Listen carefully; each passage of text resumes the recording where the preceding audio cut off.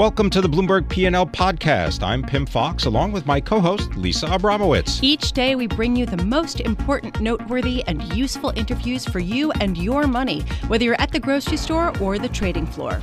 Find the Bloomberg P&L podcast on Apple Podcasts, SoundCloud, and Bloomberg.com. There is a lot of pessimism around Tesla these days, so much so that Elon Musk decided to joke about the fact that the company was filing for bankruptcy as an April Fool's joke. Here to talk about the bull case for Tesla is Philippe Houchois, equity analyst at Jefferies, coming to us from London. Philippe, there is so much negativity around Tesla right now as people ratchet down their production estimates. I'm wondering, what's the bull case here? Good morning. I'll qualify your comment, though. We upgraded from underperform to hold today. Talking about the bull case is probably a bit premature. Although we have some admiration and sympathy for what Tesla has achieved so far. Our view is mostly that a lot of the bad news have been crystallized in the share price last week and apparently today as well.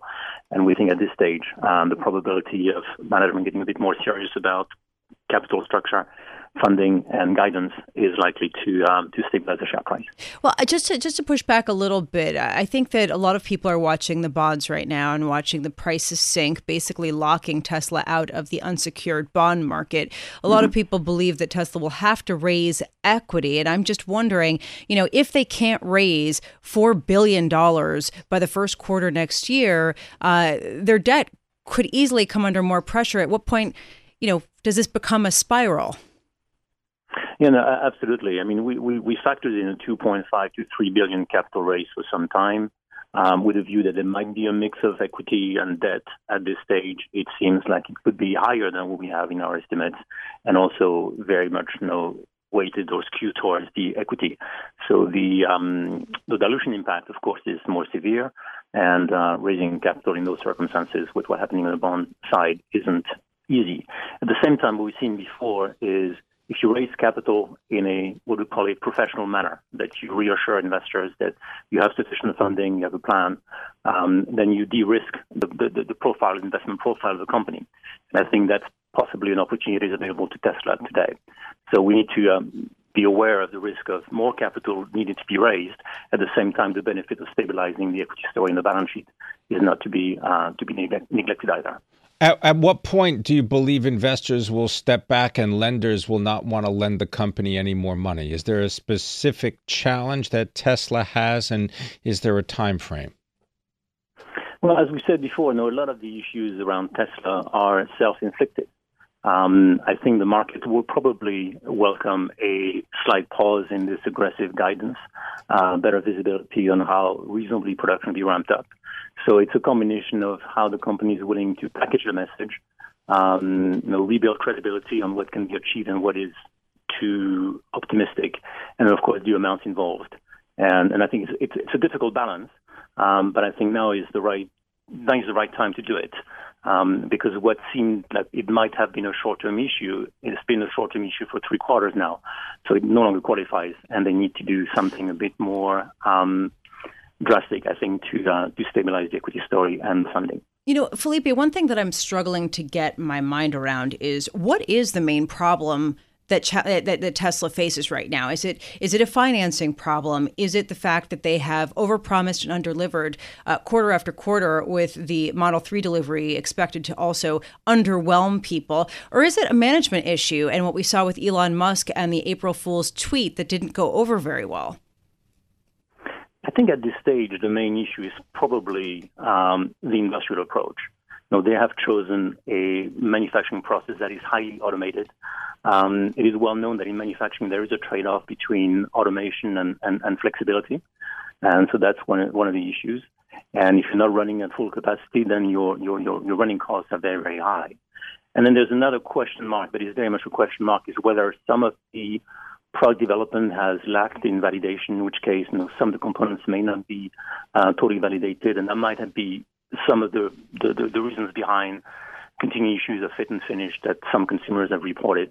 So there's uncertainty there, but certainly it seems like it's very much the consequence of excessively aggressive manufacturing decisions made by the current management. Yeah, but Felipe, it's not even just the current management. A recent review by Car and Driver magazine about the Tesla Model 3 said, quote, it's difficult to gauge exactly how disappointing the Model 3's result is in that real-world 75-mile-per-hour highway fuel economy test. Indeed, they say that if it's a little cold outside, lop off about a third of the range. If it gets even colder, the range will be even worse. That's not a management issue. That's a technical issue. That is a product concept issue, and it's something that has been part of the development of electric cars. And there seems to be maybe a perception among investors or customers that there can be a seamless transition away from combustion engine cars into electric cars. And the reality is still very much a technology that is under development, with disappointments along the way, as well as exciting developments in terms of driving agreements. And so I think I think there has been a lot of different opinions, some negative in some sources, more positive. I think it's very much a product that is evolving, and that may be a surprise for investors. Do you drive a Tesla? I do not. Okay. All right. Just checking. Thanks very much. Philippe Houchois, he is equity analyst for Jefferies, joining us from London, talking about Tesla and the company's future. Right now, the company's stock is down nearly 7%. Shares of Tesla lower by more than $18 a share. Well, China retaliated against the U.S. With $3 billion worth of goods from the U.S. getting slapped with tariffs. We're talking pork. We're talking other, perhaps ginseng, things that are pretty peripheral in size and in scope. So, the question is, are markets missing the real show with the China-U.S. standoff? And is it more severe than perhaps some people are counting on? With us, I am so pleased to bring in Bill Rhodes, President and Chief Executive of William R. Rhodes Global Advisors, better known as banker to the world with his decades of experience at the front seat of international banking negotiations. Bill, thank you so much for being here. So what do you make of the tit-for-tat U.S.-China tariffs? Well, first of all, it's great to be here with you, Lisa, and with Pim, as always. I think no one should be surprised at this because President Trump ran on doing something with China. The question is, are we doing it intelligently or are we not? Because we have to remember that Xi Jinping is now basically Emperor of China. And on this program, a number of months ago, I predicted that he would be able to consolidate his power as core leader. And now, basically, he is the leader almost for life, depending on how long he wants to stay around. So we're dealing with a different situation than we would have been a year ago. And we also need China if we're going to have a successful negotiation with North Korea and Kim Jong-un. And that was brought, I think, home to everyone with the visit of Kim Jong-un to Beijing.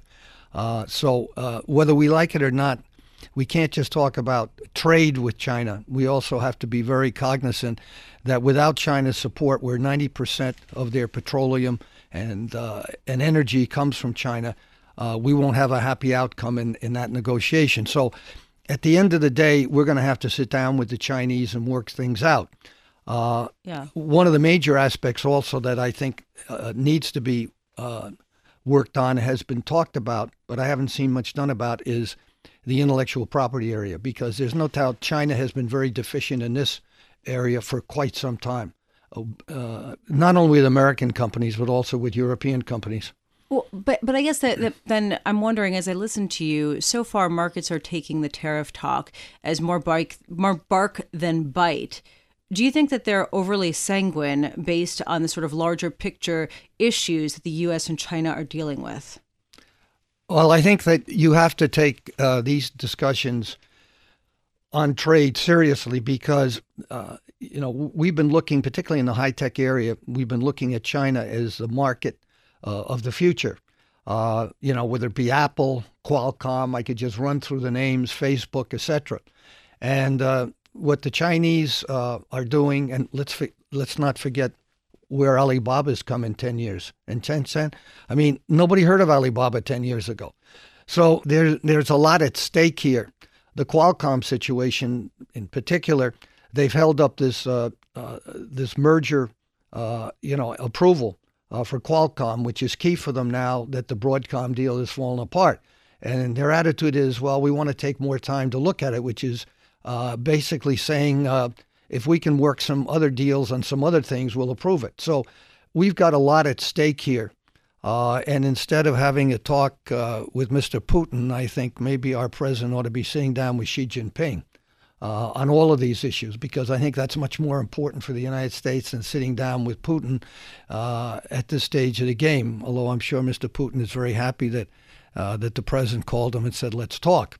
I think our major concern should be China in all of these areas.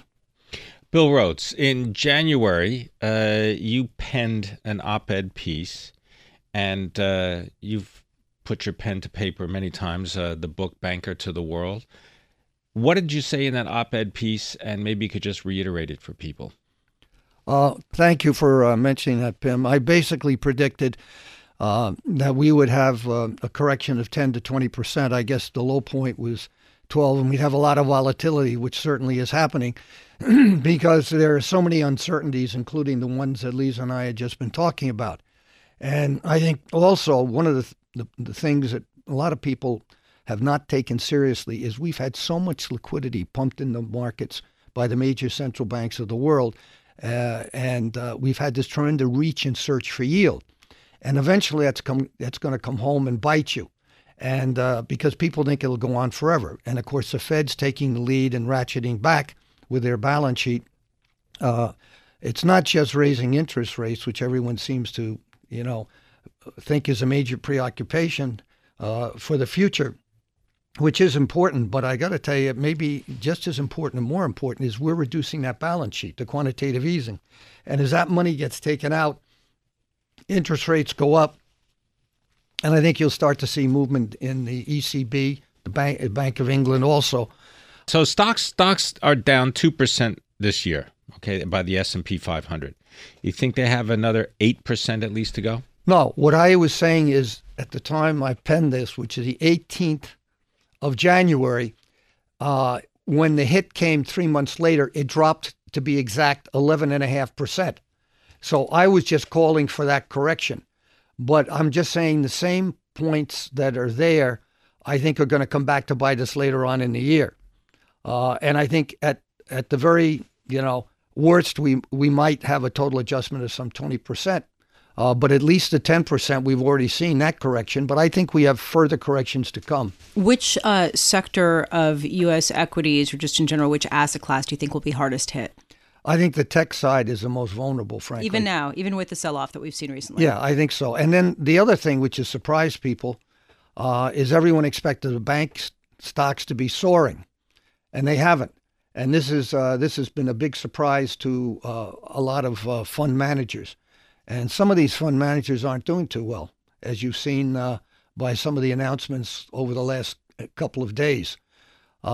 This market is one that is going to be a rough ride with high volatility and the possibility that you can get some more major adjustments before you have flattening out. And then you have the whole point, is the Fed going to raise 3 or 4 times?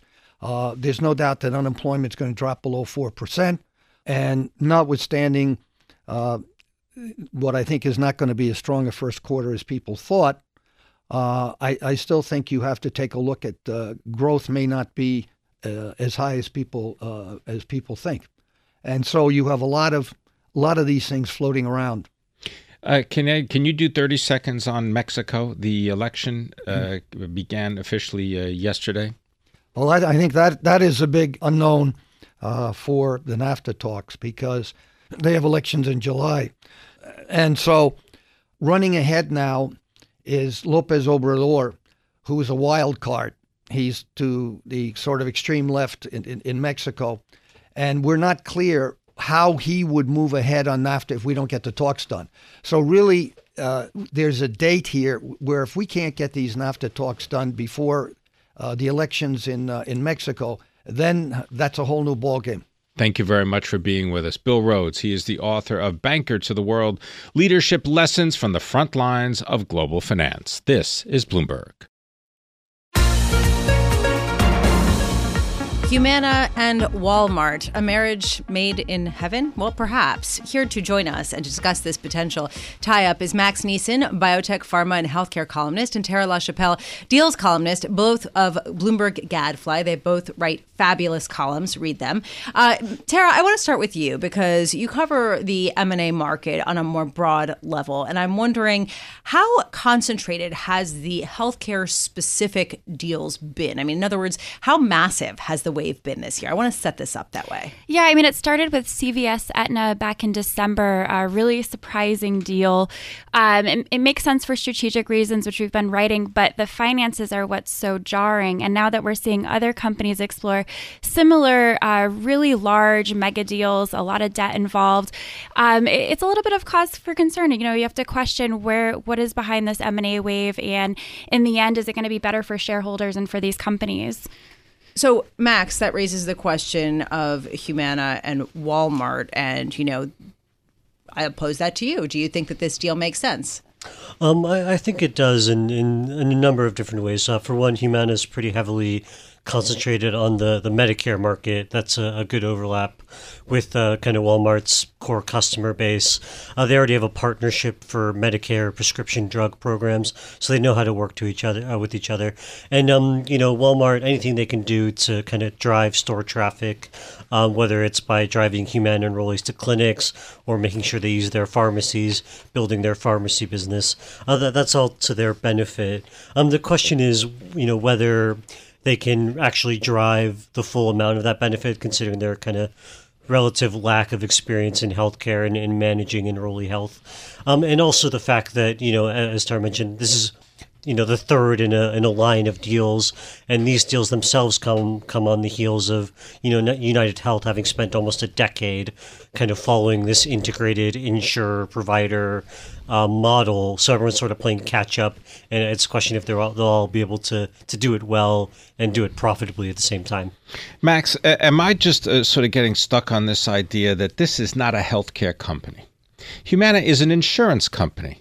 They are a healthcare insurer, but they do not provide any of the healthcare that we're talking about. Is that accurate? They actually have some role. I mean, pretty much any insurer is actively managing the care. No, I understand that, but I mean, they do not employ the doctors, the nurses, the pharmacists, or do they? They're looking to employ more. Humana has a separate deal with, I believe, like a home hospice. Correct. And they've been doing some investments on that. They have a heavy investment in care coordinators, too, which kind of actively work to keep people out of the emergency rooms and things like that. So this would be an opportunity for them to, should this combination go forward, to play more of a role in care provision, while Walmart's clinic presence being kind of the potential avenue.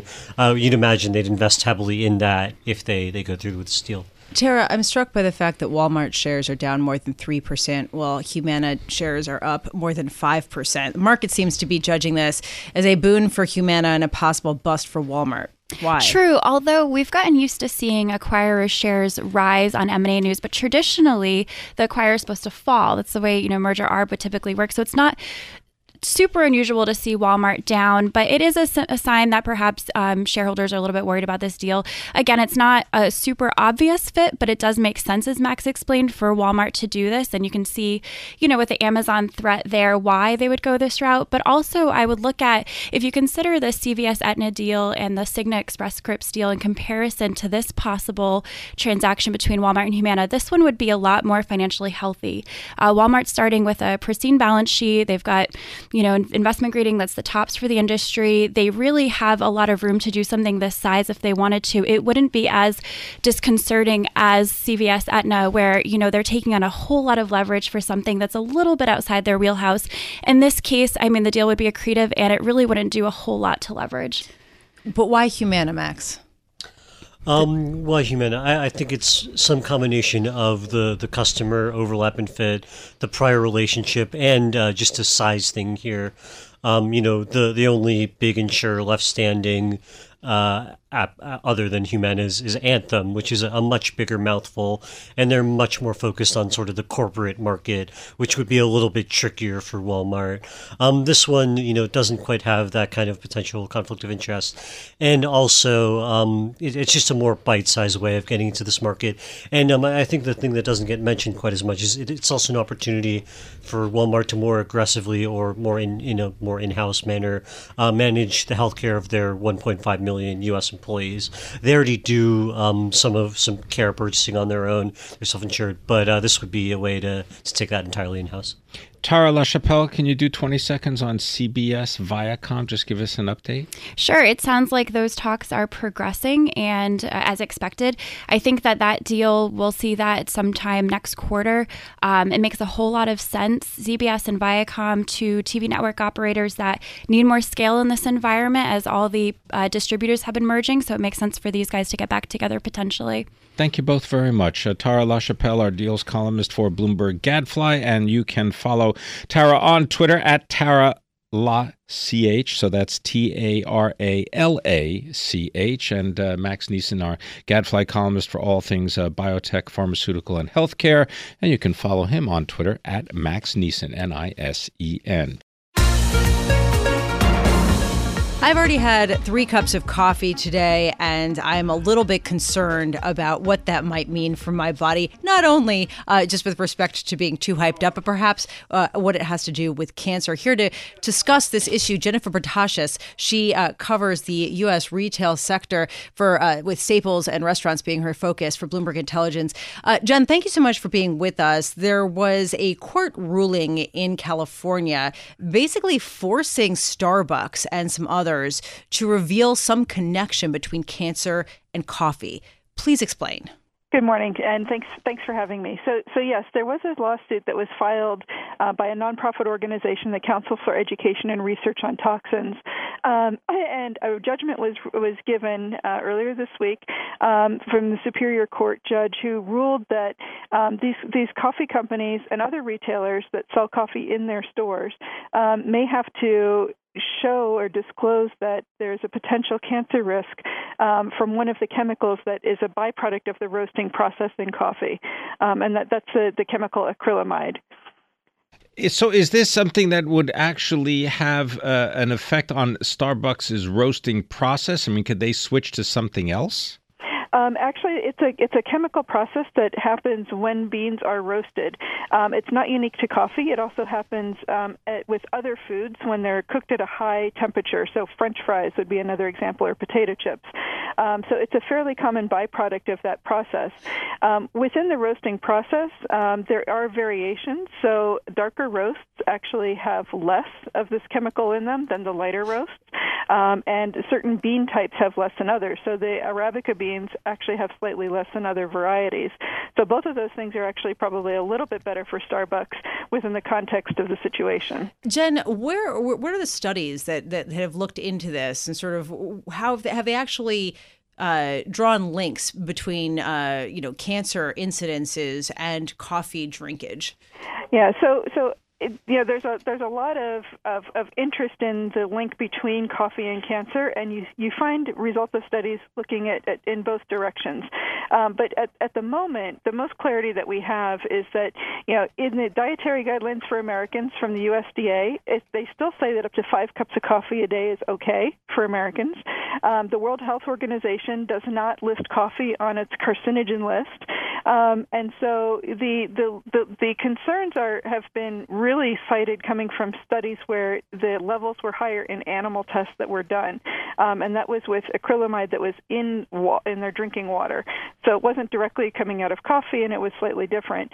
And of course, there on the other side of the equation, you have a lot of studies that say that there are actually benefits of drinking coffee because it contains antioxidants, which protect the body against free radicals, and that it can actually help prevent some types of cancer.